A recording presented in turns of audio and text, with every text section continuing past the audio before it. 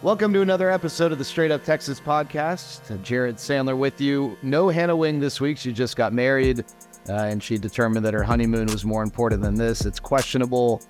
We will review that decision and whether she's got her priorities straight next episode. But we are joined, as always, by the 2022 American League Silver Slugger at first base, a man who is on a different streak as we have this conversation.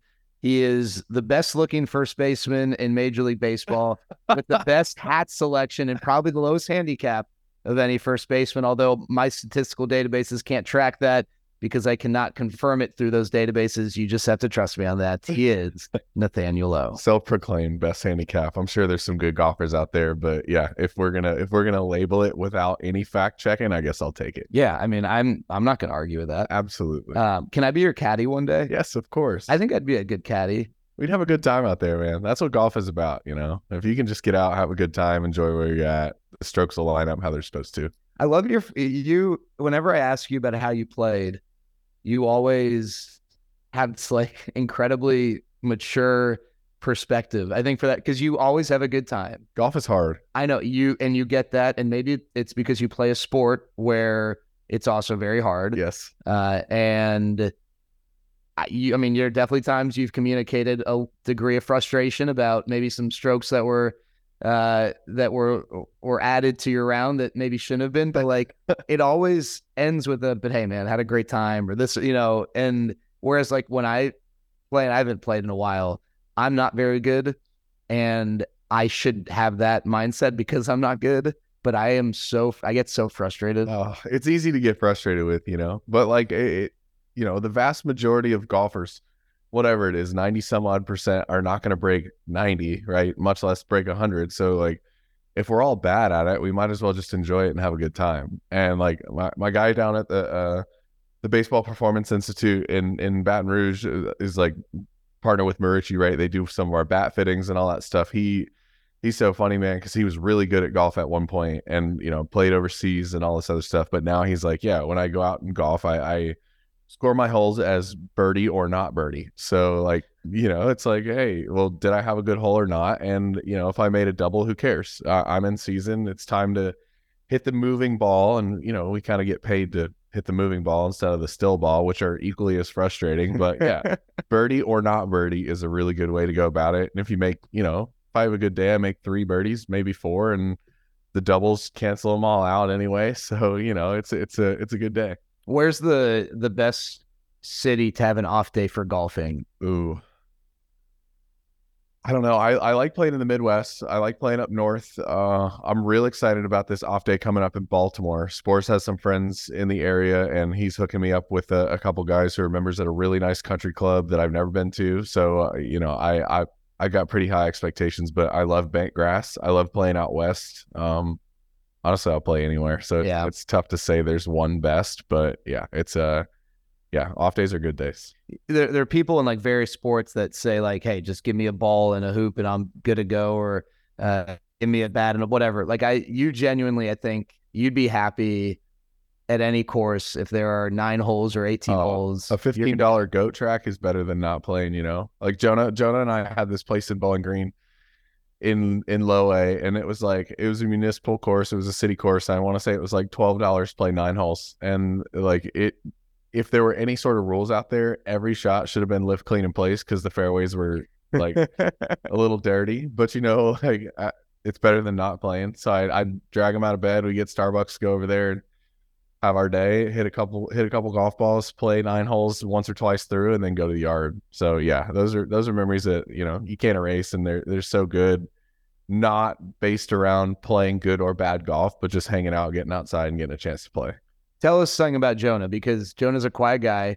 He's having this great year. Yes. I think he's opened up a little bit over the last 12 months or what have you, but he's still like, you're someone, your personality is on your sleeve. Jonah plays with a mask. Yes. Right. You know, catcher, you don't see the face the way you do other players, but give us, you've been what you mentioned, Bowling Green. You guys were in the Tampa organization together. Yes. Tell me something about Jonah.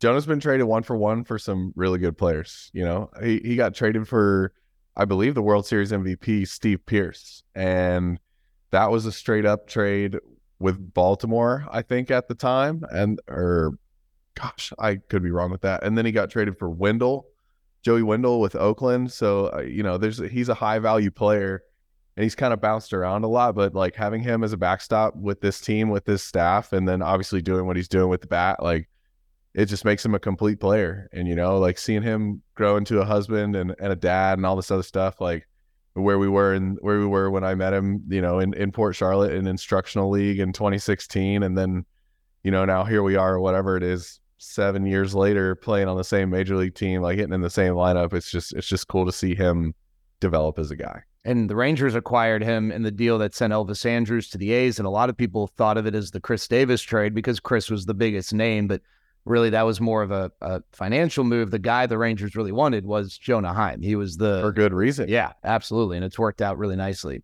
All right, so it's just you and me this episode. We do have some fan questions. I want to talk a little bit about your story, but we got a few quick hitters first. Okay. So our first segment, just some random baseball talk, and want to get your thoughts on just kind of the state of the team and update per usual. But before, you made some headlines. Was it yesterday? Really? On Twitter? Oh. You made some comments about the AL West, and I love it. You were on with Chris Rose. Oh my gosh, yeah. I did the Rose Rotation podcast last week. Yeah, okay, so I guess I only saw it yesterday. Is that going viral on Twitter? I don't know that's going viral. I hadn't seen it, but I did have someone send it to me, and I love it because it kind of ties into something I brought up to you yesterday about standings watching. Sure. Yeah. But you said, I mean, if I'll paraphrase and tell me if I'm wrong, that you saw prognosticators before the season say that this was going to be Houston's division. They were going to run away with it, blah, Yep. blah, blah. Yep. And, yes, they won the World Series last year, but no games played this year. Yeah, last year's team was a great team. Yeah. But then based on the evidence you've had so far this year, this division is the Rangers to lose. And how I interpreted that is not just so that people don't run away with this. This isn't you guaranteeing, like saying, hey, the other teams stink, we're the best. But it's just simply like, hey, we deserve a place at the table here, right? Yeah. We deserve a part of this conversation. That's exactly where that's rooted. So yeah, I don't know. I have a Twitter account, but I'm not on there. So yeah, so if that's getting retweeted, I'm sure I'm getting some real nice inboxes for some couch coaches out there that want to speak their mind. But yeah, no, I said that in full confidence, and I'm not wavering off that opinion. Like, I think that every major league organization, every player on every team should fully believe that their team has a chance to win their division. Like obviously they're the outliers, the teams that are in the quote unquote rebuilds. But no, I am not apologizing for saying that the division is ours to lose, because we don't show up to lose, right? And I know it's May and the standings are going to shuffle, and we're going to go through good stretches and bad stretches, and things are going to shuffle out the way they're supposed to. But no, I mean, I think that even though obviously we still have 100 plus games to play, like we should be dead set on the fact that we are here to win this division. Like that's not a question. And if you come into it otherwise, like you're going to tell me that I go up to the dish and I don't expect to get a hit, or like I see a ball hit at me and I don't expect to make a play. Like, I mean, you're just getting choked up. I mean, that's such an emotional conversation. Yeah, I mean, that's what it is, but no, I fully expect this team to win. That's the bottom line. Yeah. I tweet, this is really exciting, the start the teams got off to. And I don't know, I'm not a baseball genius, but like it's to me, it seems pretty obvious. This is not like some fool's gold start, right? Does this mean the team is going to win 120 games? Doesn't mean that, but no. It means that, this team is for real. And you said, I think a part of that was, basically come September, this team's going to be in the mix for, conversations that extend beyond 162, right? Yeah, I think the quote was, something has gone horribly wrong if we're not in the hunt coming down the stretch. Right. Yeah. Because that's the truth. We expect to be in the hunt. We expect to win the division. We expect to win, get into the postseason and make our run. Like, why else would we play? We don't play to come in second. So I think it's been great. I think fans have enjoyed this. Every Sunday I'll tweet the standings, and I haven't done this the last 6 years. And the last 6 years, there really haven't been a lot of Sundays where if you look at the standings, the Rangers are in a sexy place, right? Sure. And I know that, obviously people are going to take it however they want on Twitter. And some people think it's planting the flag like, hey, But like, it's just a fun thing because this team I agree with everything you said. I'm curious, like, when do you standings watch? Because like, I look at it because what else am I going to do? I think if I was in your shoes, I probably wouldn't look at it as closely, but I also don't know that I wouldn't be aware of what's going on. But I know that there's certain players that like, they really don't know what the standings look like until say July. Yeah, that's fair. I would say if there was a time to start checking, it'd be the end of July and August, because if you're trying to make up games in September, that's tough. That's really tough. So we need to put ourselves in a position come late July, August, where we're rolling. We're taking care of the teams we're supposed to take care of, winning the games we're supposed to win, and playing hard all the way through. And the standings are going to line up how they're supposed to. We can't control what other teams are doing. Like, it's no secret. Houston's still good. Like, LA is going to compete. Like, Seattle's not playing as well as they want to right now. Like, there are teams in this division who it's going to shuffle, but that's a division race. That's the major leagues, and we should expect to win. Like, that's the bottom line. After a game, do you look to see? I mean, I know you are a baseball fan, so I'm sure you are aware of things going on around the league. But do you make a point to see how the Astros, the Mariners, the Angels, the A's did that night? No, I check the box score and I flip straight to Tampa and see how Josh got it. That's it. That's it. Because like I don't know, I hate to say it, but like I expect them to win too. That's a good team over there. But yeah, I want to see a couple marks in the H column for Josh and maybe an outfield assist and stolen base, and that's that. Yeah. But like as far as standings, like the shuffle through the other divisions, the East is tough. The East, they're all playing well. Like there's no holes in that division. I haven't checked up on the Central, but obviously, like we're on top of the West in whatever it is, May 23rd, like, but what's the standings going to do in May? But no, I'm not going back on those statements. If Twitter wants to do what they will with it and people want to send me messages, sure. But no, we expect to win, and that's okay. Yeah, I think that I always find it weird when people get offended that athletes feel that way. It makes no sense. It's one thing if you're like, the other teams in the league suck and we're not going to lose again the rest of the year. Like that's silly. But to say like, hey, like we believe we can win the division. What do you expect? Yeah. What do you expect? We didn't spend $500 million in middle infield to lose. We didn't buy one of the best starting rotations in baseball to lose. Like it's okay to expect to win. Yeah. All right, 29-18. That's the record. Do you even know, like, on a given day, if I asked you, hey, what's the team's record? Would you have any idea? I saw it on the scoreboard last night. Okay, that's right. Yeah, I knew because I started getting some Instagram notifications that I get tagged and like all this stuff from that podcast. And like, well, all right, I feel like it was a little out of context, but sure, if that's the way people use it, then that's how it goes. That's the point of this podcast, to set the record straight. All right, but 29-18, getting ready tonight for the second game of this long road trip, second game of the series against Pittsburgh.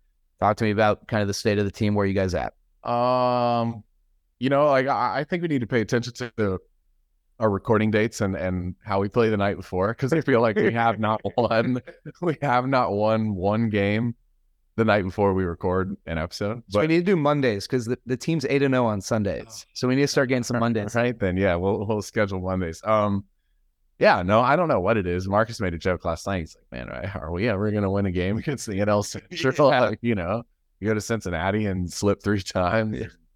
That's how it goes. Like the Cubs beat us pretty good. And yeah, but they're good major league teams across the board, and coming into these new cities, it's my first time here. Like, yeah, you pay attention to the ballpark a little bit, get out and take batting practice, see how the ball flies. Make sure you're taking your ground balls because every infield plays different. But yeah, that's a scrappy major league team over there. They've had success early. They've got good pitching and they get timely hitting, and they just beat us last night. Their starter did a great job. We didn't do a good job, ruining his rhythm, and we didn't really get anything going offensively. And it made a couple pitches didn't go our way, and that's how it goes. But that's why we get a chance to turn around and play again tonight, and then hopefully win 2 and take this series as we go into the off day in Baltimore. All right, one thing though that is consistent since we last spoke is that this lineup is it remains right. And 10 games, all right, small sample. 20 games, still early. I mean, we're getting to a point now where even the biggest Astros fans can't deny what this lineup has done, right? And so I think I asked you this. I don't remember if it was the exhibition games in Arlington or maybe the first few days of the regular season. Whatever the case was, it was early. And you just kind of had this this answer is like, no, this is real. Like, this is people are going to realize what we have here. And I still stand by that. Well, and I would hope so, because this Absolutely. lineup has been unreal. And I even think about, like, last night, I know that the team lost 6-4, but David Bednar hadn't allowed a run in 12 innings. He comes in, you get a knock against David Bednar, and then Josh Young goes yard, and Big one. and then Jonah has like a 10-pitch at bat and almost got on base, and then who knows what would have happened, had that one worked out. I think he just got underneath the pitch and flied out, but like competed against a guy who's been a lockdown closer. It's just like, yeah, he's a premier back end guy. Yeah. I don't know, man. You were on the post game show the other day, and it's like, I don't even know how many ways, like, in my role, I can keep answering what impresses me about this lineup, because I feel like we've played now 48 games, 47 games. 47. On like 43 of those, the story has been not Nathaniel Lowe, not Corey Seager, not Marcus Semien, but the lineup. And I don't know how to keep changing up my answer. Like, but I'm serious, man. Yes. Yeah. Yeah. I mean, like there's just not really a hole. It's just a matter of who can execute that day. And that's the game, but like, yeah, the organization's done such a good job of getting good players on the roster, right? And then, you give guys the opportunity to get everyday at bats, and they're flourishing. Like, look at Zeke, man. Like, Zeke's been on fire, but that's what he does, like him hitting balls to the second deck seems like it's pretty routine at this point. Like, if you hang him something, you're going to need a new ball, and that's how it goes. But he's hitting like 7th, 8th. And you get Leote, a second leadoff man, turning the order over from both sides of the dish. Jonah hits from both sides of the dish. Robbie hits from both sides of the dish. Like, it's just good players on this team, man, and it's fun. Zeke's average home run distance, second farthest in Major League Baseball. What is it? It was 428, I think.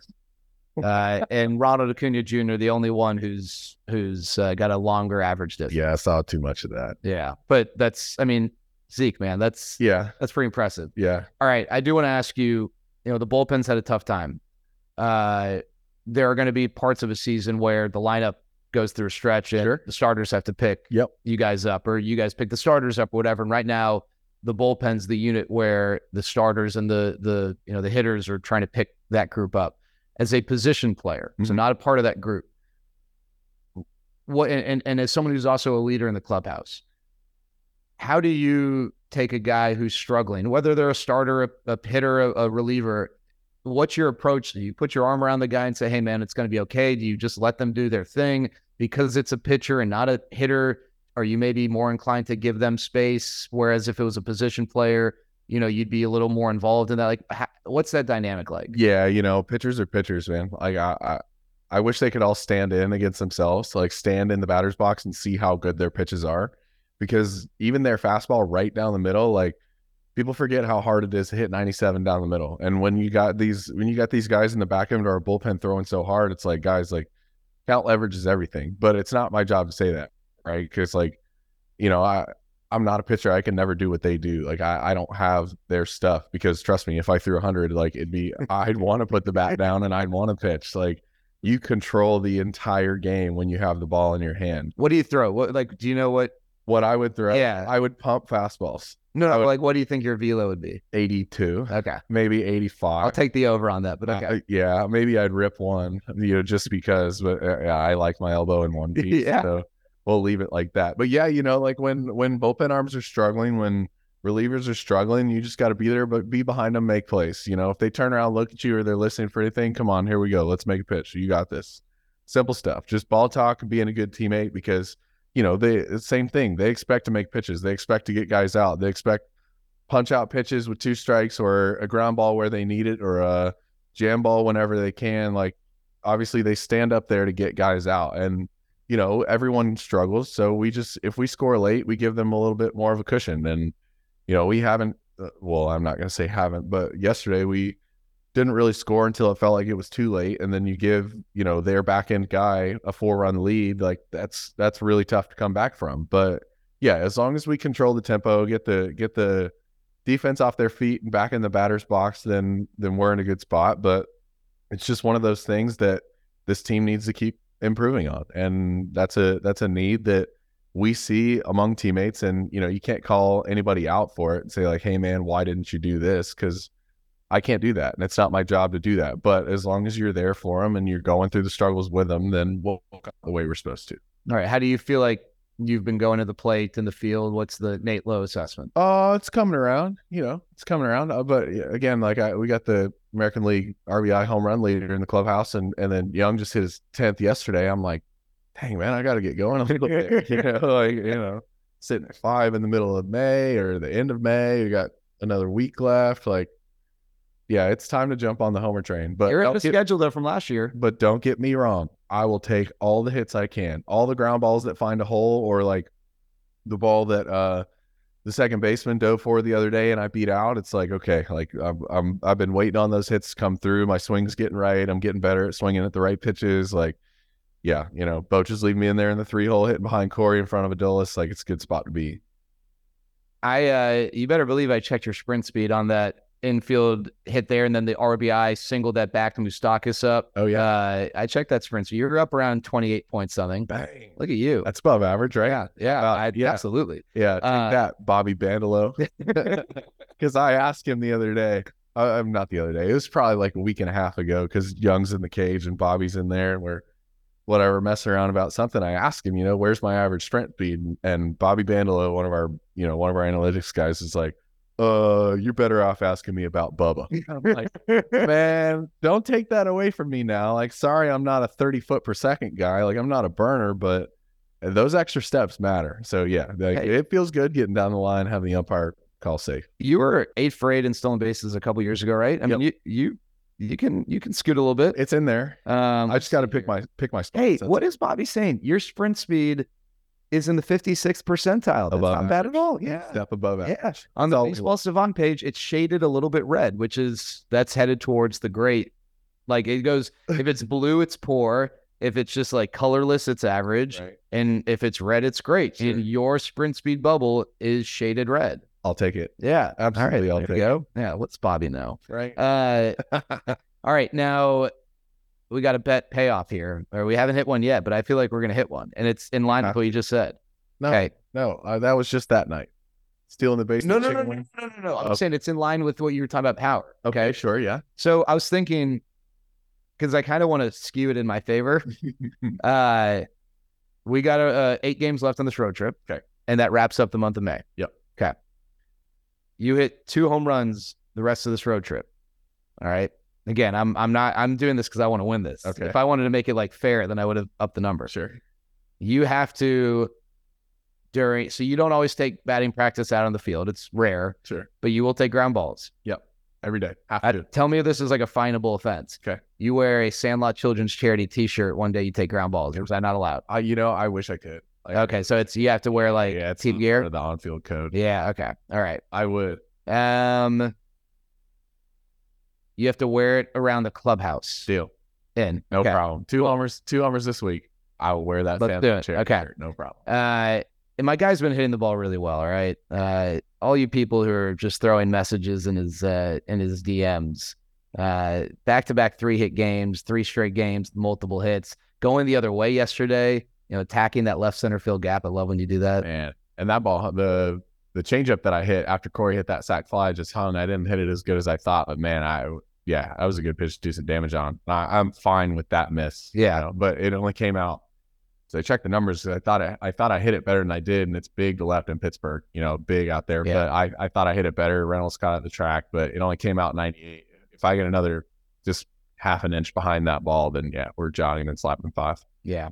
All right. So one thing defensively, I'm not sure if you get presented with these numbers. We're going to do fan questions a little bit. I'm not going to include this question because we kind of addressed. The question was basically like, what are the things you did to improve defensively? And the impetus of the question from G Nephew on Twitter was that your defensive metrics are, much improved. But we talked about that last episode. We didn't talk about this specifically. I was looking up some numbers. Your scoop percentage, do you know anything about like the data behind that? Or has anyone ever like presented you like, hey, your scoop percentage is X or Y or no? It was good last year. Yeah. I know that. Yeah. No, it was. I know it was good. I think I want to say There was a graphic that came out at some point that I was like 43 for 48 last year. Yeah. Which was, I'll take that, man. You have consistently been really good in that department. And I don't remember what the minimum is, like the minimum scoop attempts, but you were 4th in Major League Baseball out of 50. How about that? First baseman. We'll take that. What is the key? Why are you so good at that part of the position? See, it's funny because that's a thing that I feel like I need to like improve on the most. It's like with where I'm at right now. I don't know, dude. The turf at home is kind of tough. It's like sometimes like pool table, right? Like it doesn't really bounce. Then we come on the road, the ball like grab the grass and skip up, and I'm like, gosh, I'm gonna hit it. It's gonna hit me right in the nose. But I don't know. It's like finishing that play is like making a big play for the pitcher, making a big play for the infielder, saving errors, saving runs. Like when you catch that in between hop and it finds your pocket, or like you put yourself in a good position to like make this out, and the infielder maybe makes a throw that he doesn't want to, or like a diving play and he goes to get it and throws it. Like, I don't know, it just comes full circle. I feel like that's just like my way of being able to help the team. But yeah, like Beasley and I are out there every day now. Like not that we haven't before, but there was a couple that got away from me early that I didn't love, and I felt like I really could have. I know opening weekend I could have saved Brock a run. I could have put Jung on. They don't do web gyms anymore, but he made a really nice diving play and then short hop me, and it got away from me, and that was just embarrassing. Like there's a couple balls that have just gotten behind me, and that's the worst. But yeah, I don't know. It's just I need to keep improving, and we'll take it how it goes. If all someone did was listen to the last 10 seconds, though, they would forget what I said at the beginning. 4th best in Major League Baseball on first base. So, like, yeah. It's tough. And I wonder if it's in your head. I mean, you want to be perfect in every area, right? Yes. But I guess... Perfect, but just have a really standard. Sure, yeah. You want to reach for the stars and whatever it is you're doing. Yeah. So, like, I tell you 4th, and in your head, you might be like, screw you, Jared. I want to be first, right? Yes. Like, which I would hope. Absolutely. But I wonder if like your feelings and your reaction to that is because it is such a team play. Like if you just boot a ground ball, like, yeah, you feel bad for the pitcher, of course. But like when you don't complete a scoop, like usually the other guy gets the error. Yeah. Right. Yeah. But I mean, hopefully like this stat, it take this one to arbitration. I mean, you're saving errors for guys because you are scooping at such a high rate. Is that a fun, like when I played first base, I used to love when they throw it low because I could scoop it because catching it here is boring. But I imagine, what do you prefer? Do you like fun every once in a while? In the chest. Okay, all right. You don't want to, all right. God almighty, Zeke throws that ball so hard across the infield, so hard. So like, yeah, when he gets behind it, like it's 92 plus, and when it's skipping at a funny angle and it's got a chance to like come up and really hit you somewhere hard, like, that sucks. like that really sucks. So making that play is just like such an added bonus. You get challenged enough in the batter's box. You don't need to be challenged. Yeah. But I don't know. But that's part of it. Like watch Hosmer real early this year. He's really good over there with the glove. We watched Rizzo a couple weeks ago, and like he picks it with his eyes closed. Like these guys are just premier first basemen, and they're such good defenders that it gives your infielders confidence. And then I'm not going to say they can throw it all over the place, but they get comfortable. And when you get players comfortable, like you're just going to perform better. So you got a better chance of getting it like at your head or in the chest. So, like that's how it goes. But yeah, I work on that every day, and I'm not going to say I'm like happy with the way things have gone defensively this year, but they're coming around. So we just got to keep improving one day at a time. All right. Quickly, before we get into a little bit of your story, I find this ballpark beautiful. Yeah. I'm not sure, like the view, I guess, yeah, you still see the downtown backdrop. We have it from the booth. I mean, we're up with the birds. It's super high, but we have a nice view of the Allegheny River, and it's really pretty. Sure. I'm sure that for you as a player, like that's neat, but like, what are the things when you come to a ballpark, whether it's like food in the clubhouse or the playing surface, like what are the things that are most important to you? I like knowing that I can hit a homer center field. So like in batting practice, like I try and drive the ball through the middle, and like, I don't know, at home, sometimes it's tough because you feel like you just can't hit cheap homers. Like you got to hammer them or you got to pull the ball, which, pulling the ball is not really something that I'm great at, but it's something that I'm improving at. But, when we come on the road and I know that there's a chance that I can hit a big fly ball in the middle that's got a chance to get out, then like, you take your effort out and then you wind up hitting it flush, and it's going to go no matter what. But, Yeah, the middle of the field on the road, I think is like, that's a pretty good thing for me to look at because it'll just keep me on my approach. So this ballpark? Comfortable. Okay. Yeah. Comfortable. Yeah. Comerica? Yikes. Yeah. I mean, there's two. Robbie was telling me, because Robbie Grossman played part of the season in Detroit last year, had been with the Tigers. There were 2 balls hit out to center field at Comerica Park games last year. It's tough. It's crazy. In the major league. Yeah, that's nuts. It's not like it's Jacksonville, which was Double-A, which that was same thing, you know. That was a tough legend. It was like there were 2 guys that have hit homers center field in the history of the Jacksonville Jumbo Shrimp or whatever they were, the Suns, you know, and it was like Mike Stanton before he was Giancarlo, and then Peter O'Brien, and those 2 guys hit the ball to the moon. And like I remember thinking that whole series, like surely there's going to get a pitch where I can give it everything I got and see how it goes. And now I had a double to right center that would have been out in a lot of places, but like, yeah, you know, when you get a big field and a big center field, like I don't know, you got to take your hits wherever they can. All right, June 3rd, bobblehead. We got a little chin strap beard going on the bobblehead, and he's not looking at the ball. Okay, yeah, he's looking in the dugout. Is it the dugout, or I thought you were looking out into the outfield? Whatever. It's not on the ball. We got the Nathaniel Lowe Silver Slugger bobblehead presented by Coca-Cola. First 15,000 fans. It's going to be a fun game. The Mariners are in town. Divisional matchup Saturday, June 3rd. You have how many bobbleheads? Like, do they give you when you have your own bobblehead? I don't know. Brenna just told me this morning that we need at least 50 for my mom. Oh, just for Mama. Just for Mama. Not for her. But like to distribute. Yeah, it would, because I think we've got 90 confirmed yes in Tampa that first week of June. So there's a good chance that my luggage when we go to Tampa is just going to be a suitcase full of bobbleheads. It's amazing. Do you have other bobbleheads of yours? No, this is my first one. Even the minors, you never? No, I never got one. I never stayed anywhere long enough. Yeah, I guess that it's probably a good thing. Yeah. Okay. Yeah. But maybe, okay, I guess in my head, maybe one of your minor league stops would, but yeah, you don't want to be there too long to where you, yeah. All right. Well, I'm pretty fired up. I'm going to take it as if your eyes are just like admiring a home run, following a homer. Yeah. And you got the silver bat for the Silver Slugger. Yeah, that's cool. Yeah. I think I saw another one too. I'm pretty sure I got a Star Wars outfit. You got, you're part of a Star Wars one later on? I think so. Ooh. At least I've seen it on the screen. Okay. Yeah. All right. I don't know if I like, again, if it's on Twitter, I missed it, but yeah, I don't know. I just was pretty fired up when we were doing the reads. I was like, yeah, my guy's got a Silver Slugger bobblehead. Let's go.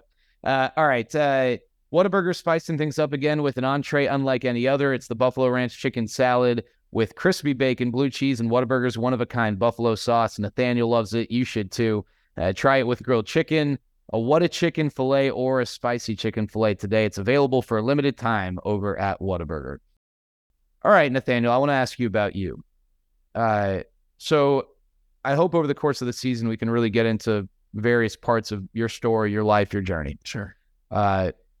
Really only touched on this with you, but I wanted to get into like the college years or like the end of high school into college, because there are guys who get drafted into the majors or into professional baseball from high school. Sure. And they're, big first round picks. There's the, straight into like a major blue chip university, junior college. That's a popular route.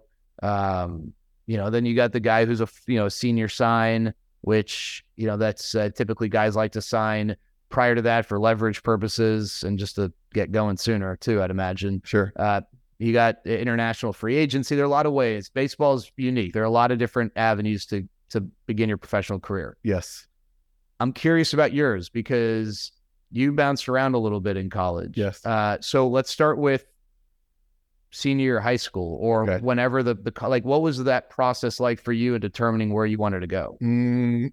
So my junior year summer, right, I sold my soul to the East Cobb Astros, right? We played 114 games in 60 some odd days. And it's a very popular club. Oh my gosh. East Cobb. Huge travel ball. Yeah. Like, and it was a powerhouse for the longest time. And now, Perfect Games, moving all their stuff there. So all the amateur events at some point run through Atlanta. And yeah, I played for the premier 16-year-old team. We were 108-6 that summer. 108-6. 108-6. And 2 ties. We tied. Yeah, 2 ties. 108-6-2. Who else you play with? Like, who is anyone else of note? Jacob Hayward, Daz Cameron, Tyler Stevenson. Like there were a lot of guys played some low level minor league ball, and then I think they're coaching or working with some people now. Yeah, we had some good players, man, and really good amateur players, guys that turned into pretty good D1 players, couple draft picks. Like, it was fun, but you play that many games, you're not gonna play every game. So it felt like, I don't know, I didn't really help myself out. Like when you're playing part time, it's hard to play well. And I spent my junior summer thinking, all right, well, as long as I'm on this team, I'm gonna get exposure. I think, well, yeah, we played 116 games. I hit 1 homer. And it was like the very last tournament of the year. And I hit this ball way out to dead center.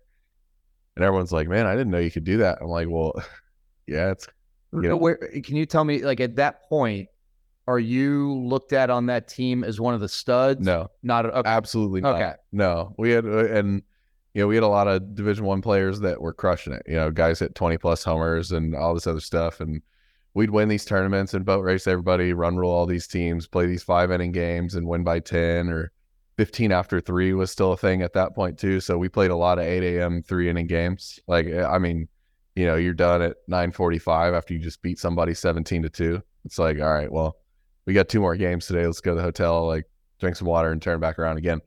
But yeah, so I thought if I was just on that team that summer, that magically a college coach would swing by, scoop me up and say, hey, here's a scholarship, come play. Not the case.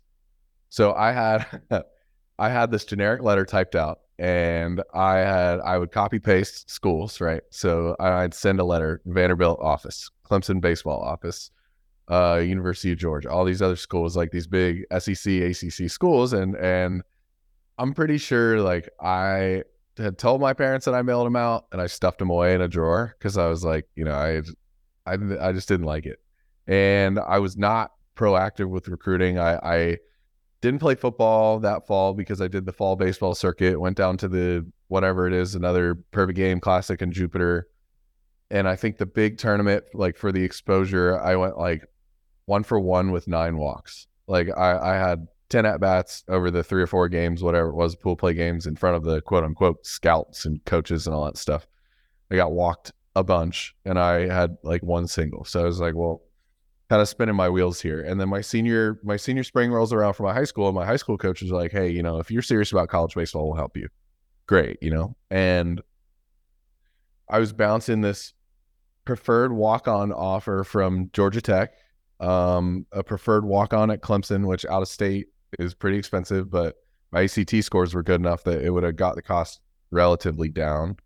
And then a couple JUCOs, and I thought, maybe JUCO's not for me. And then Mercer rolls around at the end of my senior spring, and at that point, like I'm killing it. It's high school baseball. Like I'm doing what I'm supposed to do, and they're like, okay, well, if you want to come visit, we'll talk to you about this offer and all this other stuff. My travel coach was really pushing me towards Georgia Tech to be a walk-on, and I don't know. I just wanted some sort of promise from the school, like with just a little bit of scholarship, so that maybe scholarship athletes, I guess, feel like you're valued more by the coaches, because you're not going to give somebody a half scholarship or a full scholarship out of 11.7, right? Because it's still 11.7 for 27 roster spots. That's crazy. Yeah, that's what people, I think, in football, basketball, you're there. 65 full ride. Yeah, they give at USC, they gave the head manager, like the student manager, a full ride. Yes. And the assistant a half. And like we're sitting over here across the street, and it's like our best first round pick baseball player at USC was like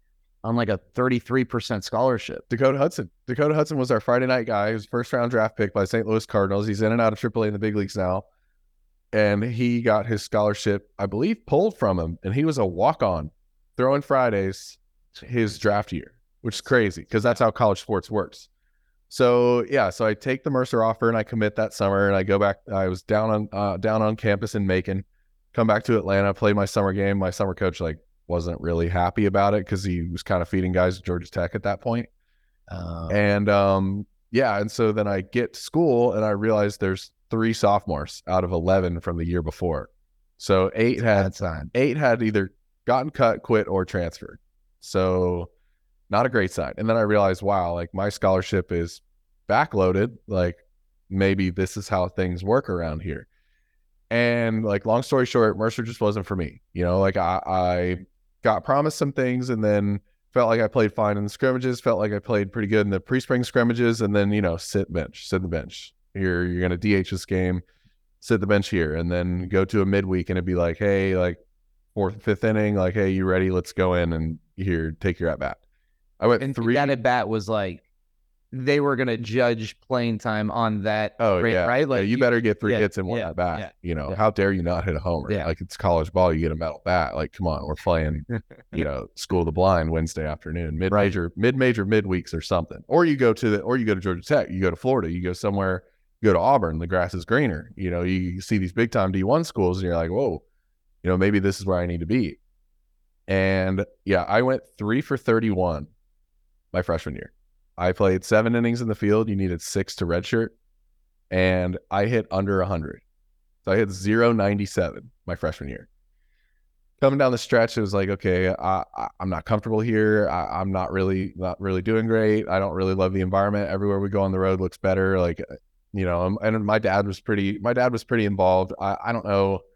I'm not going to say I wish he wasn't involved, but maybe he was just looking out for me. Right. And then my head coach got wind of it and was like, hey, your dad's shopping you around, all this, blah, blah, blah. And, he expressed his unhappiness with me at that point. And then over the summer, I wind up finishing at Mercer, and I'm playing in the Atlanta, like, collegiate summer league, right? Which is like basically a 19 under travel ball, like with 8 teams around Atlanta. And you just kind of drive around and go to the field and play. And I had a friend that I had played with travel ball my junior fall, and he had said, hey, we need a first baseman. I'm at St. John's River State.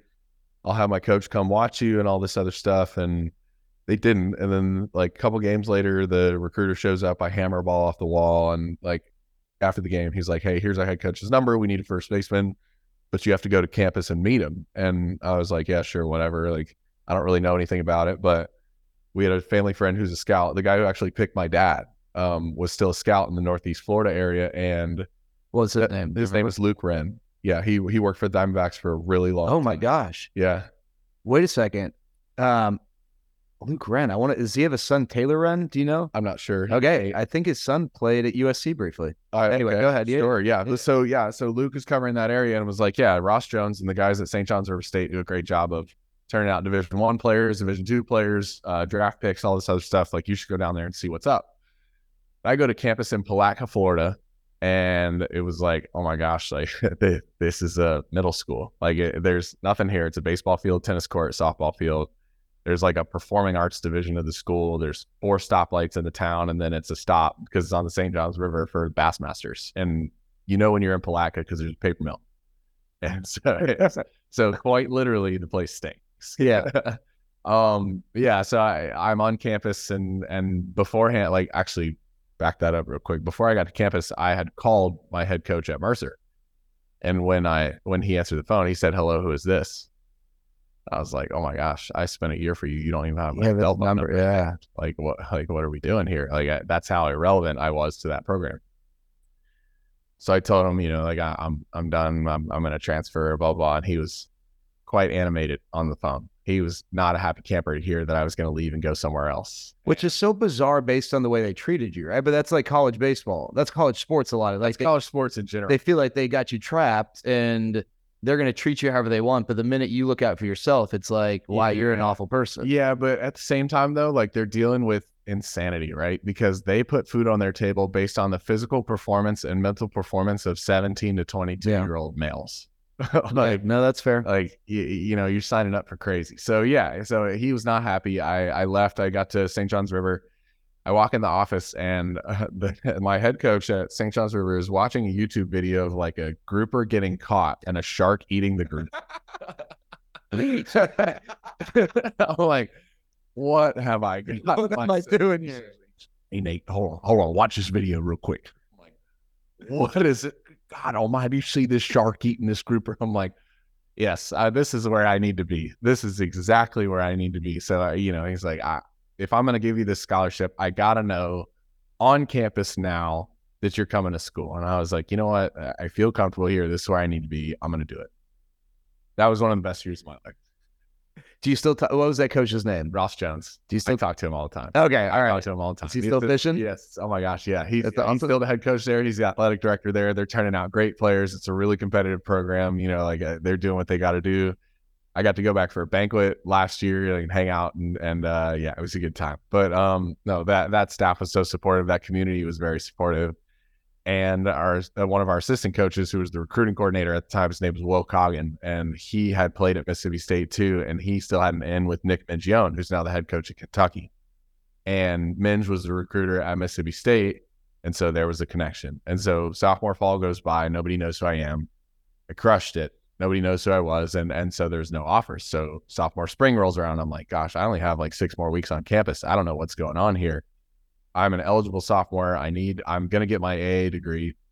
I want to go back to a Division I program because I'm not ready to get drafted. Like I need to play high caliber amateur baseball before I try and play any pro baseball. And yeah, and then it was like clockwork, man. It was like, it went from nowhere to just about anywhere in the SEC, like barring Florida, you know, because Pete's there doing his thing, and Pete being Pete Alonso. Yeah. And you know, a couple other places had guys locked down already, and it was like, okay, well, I could basically pick just about anywhere I wanted. And Mississippi State was great because the final straw for me was after I saw campus. Campus was incredible. The field's incredible. Like Dudy Noble is a treat. If you're into college baseball, amateur baseball at all, you need to make a trip to Starkville and see what they got going on out there. The lounge is awesome.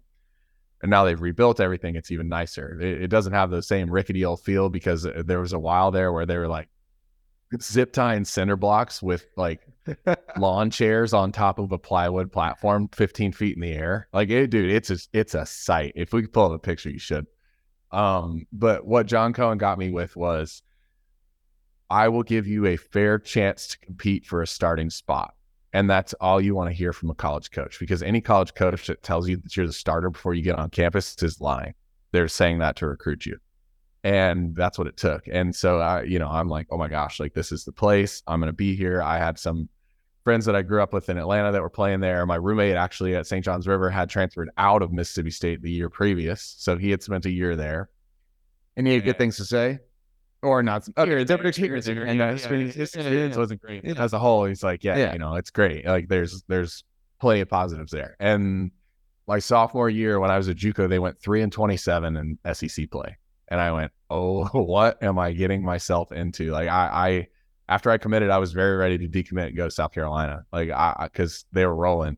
And then we turned around and we won the SEC.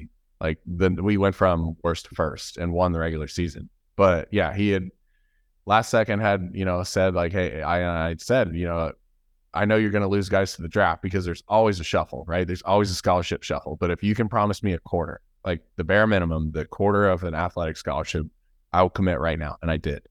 And man, it worked out so nice. Like playing at that level of college baseball was incredible. I played with first round draft picks. I played with later draft picks. I played against a lot of first round draft picks. I'll never forget Brian Reynolds hitting a ball to the moon against us. And, we play him this series. And, he's screaming and yelling, running around first base. I'm like, who is this guy? And he's, Major League All-Star switch hitting center fielder Brian Reynolds. Like, went to Vanderbilt. Yeah, Vanderbilt. There you go. But yeah, guys all over the place. I mean, Dane at Florida and those guys in there. That team was stacked. I'm pretty sure Dane was throwing midweeks his draft year. He was like a reliever. Yeah. Like it was. I think he was going back and forth between like starting midweek, and then once they really got in the thick of conference play, I think they decided, hey, like you're too good for us to just burn you midweek, so you're going to come out of the bullpen, because they had like AJ Puck and Alex Faedo and draft here, Jack. Yeah, and he was still like a first round pick. Dane was a first round pick. Yeah, and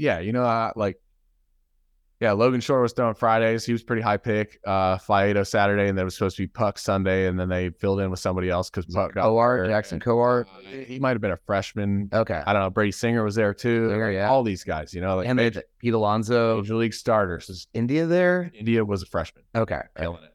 Yeah, good player. Yeah. They had a catcher, Mike Rivera, playing in the minor leagues. Buddy Reed was a pretty high pick. Buddy Reed, center fielder. I missed Bader by a year. But no, there was good players on that.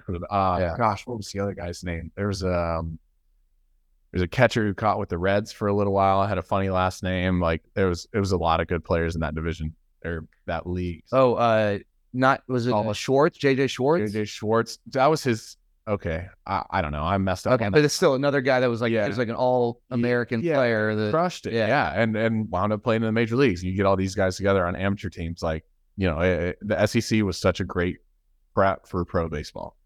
Yeah, I mean, they say it's like high A competition, and I would like vouch for that. I would say if there was a way to slam all the starters in a row and pack them into 2 weeks, and so you play, whatever it is, 13, 14 games in 2 weeks and face those guys back to back, I would say it's pretty even. But in college, you play Tuesday, you get Wednesday, Thursday, Friday, or Wednesday, Thursday off. You play Friday, Saturday, Sunday. You get your legs back under you Monday, and then you play again 3 days out of the week. But yeah, the SEC was great. And I mean, such a treat, man. And I was so not ready my freshman year. Like, I would have gotten steamrolled if I tried to play as a freshman. Okay, so that falls in the category of it all happens for a reason, right? Which I'm curious where you said that other than Florida, you had your choice of SEC schools. Yeah. If it wasn't Mississippi State, it was going to be where? South Carolina. Okay. Yeah.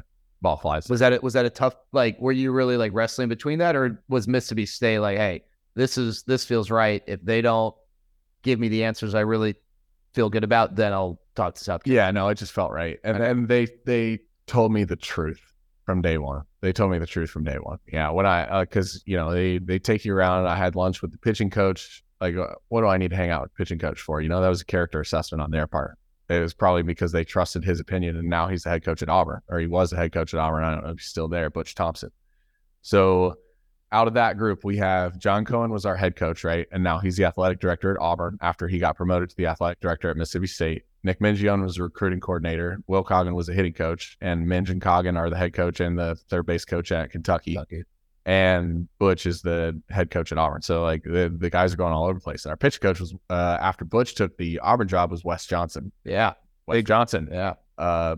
Went to the big leagues. Big leagues, Twins. And then in the middle of last year, was back. Yeah. Yeah. And I think he's at Arkansas. Was it Arkansas or LSU? One or the other. Yeah. Yeah, one or the other. But I guess he got more money to go to LSU than whatever it was. Yeah, he's from Arkansas. I think he said he would only take the Arkansas job. Yeah. He was leaving Mississippi State, but the big league calls. Yeah. So I don't blame him. Yeah. I would take that job too. And like, you get to work with guys like, I don't know if Odorizzi was there in Minnesota, but I know Kyle Gibson was there. There were a lot of guys who got to work with Wes Johnson, and he's a treat to be around, man. He's very positive. Good guy. Good pitching coach, good guy.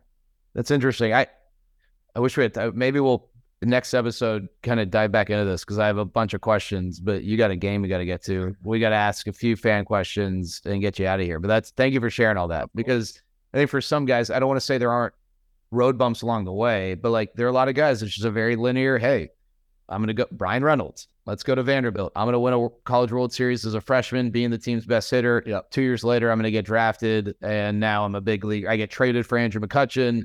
Now I'm, an everyday center fielder hitting in the middle of the lineup. Yep. You got paid too. Just got paid, right?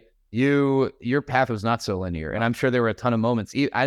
We never talked about the high school side of it. I'm sure there are like a million moments where you're like, I don't know. Like, I feel like I can play at whatever level, but like maybe, I don't know. I tell my mom my freshman year, I don't know if I want to play baseball anymore. It's crazy, right? And gosh, thank you for sharing that. If you're craving a Dr. Pepper and you want the creamy satisfaction of a Whataburger shake, you can have the best of both worlds with Whataburger's Dr. Pepper shake. Treat yourself to one while you can. The Dr. Pepper shake is only at Whataburger for a limited time.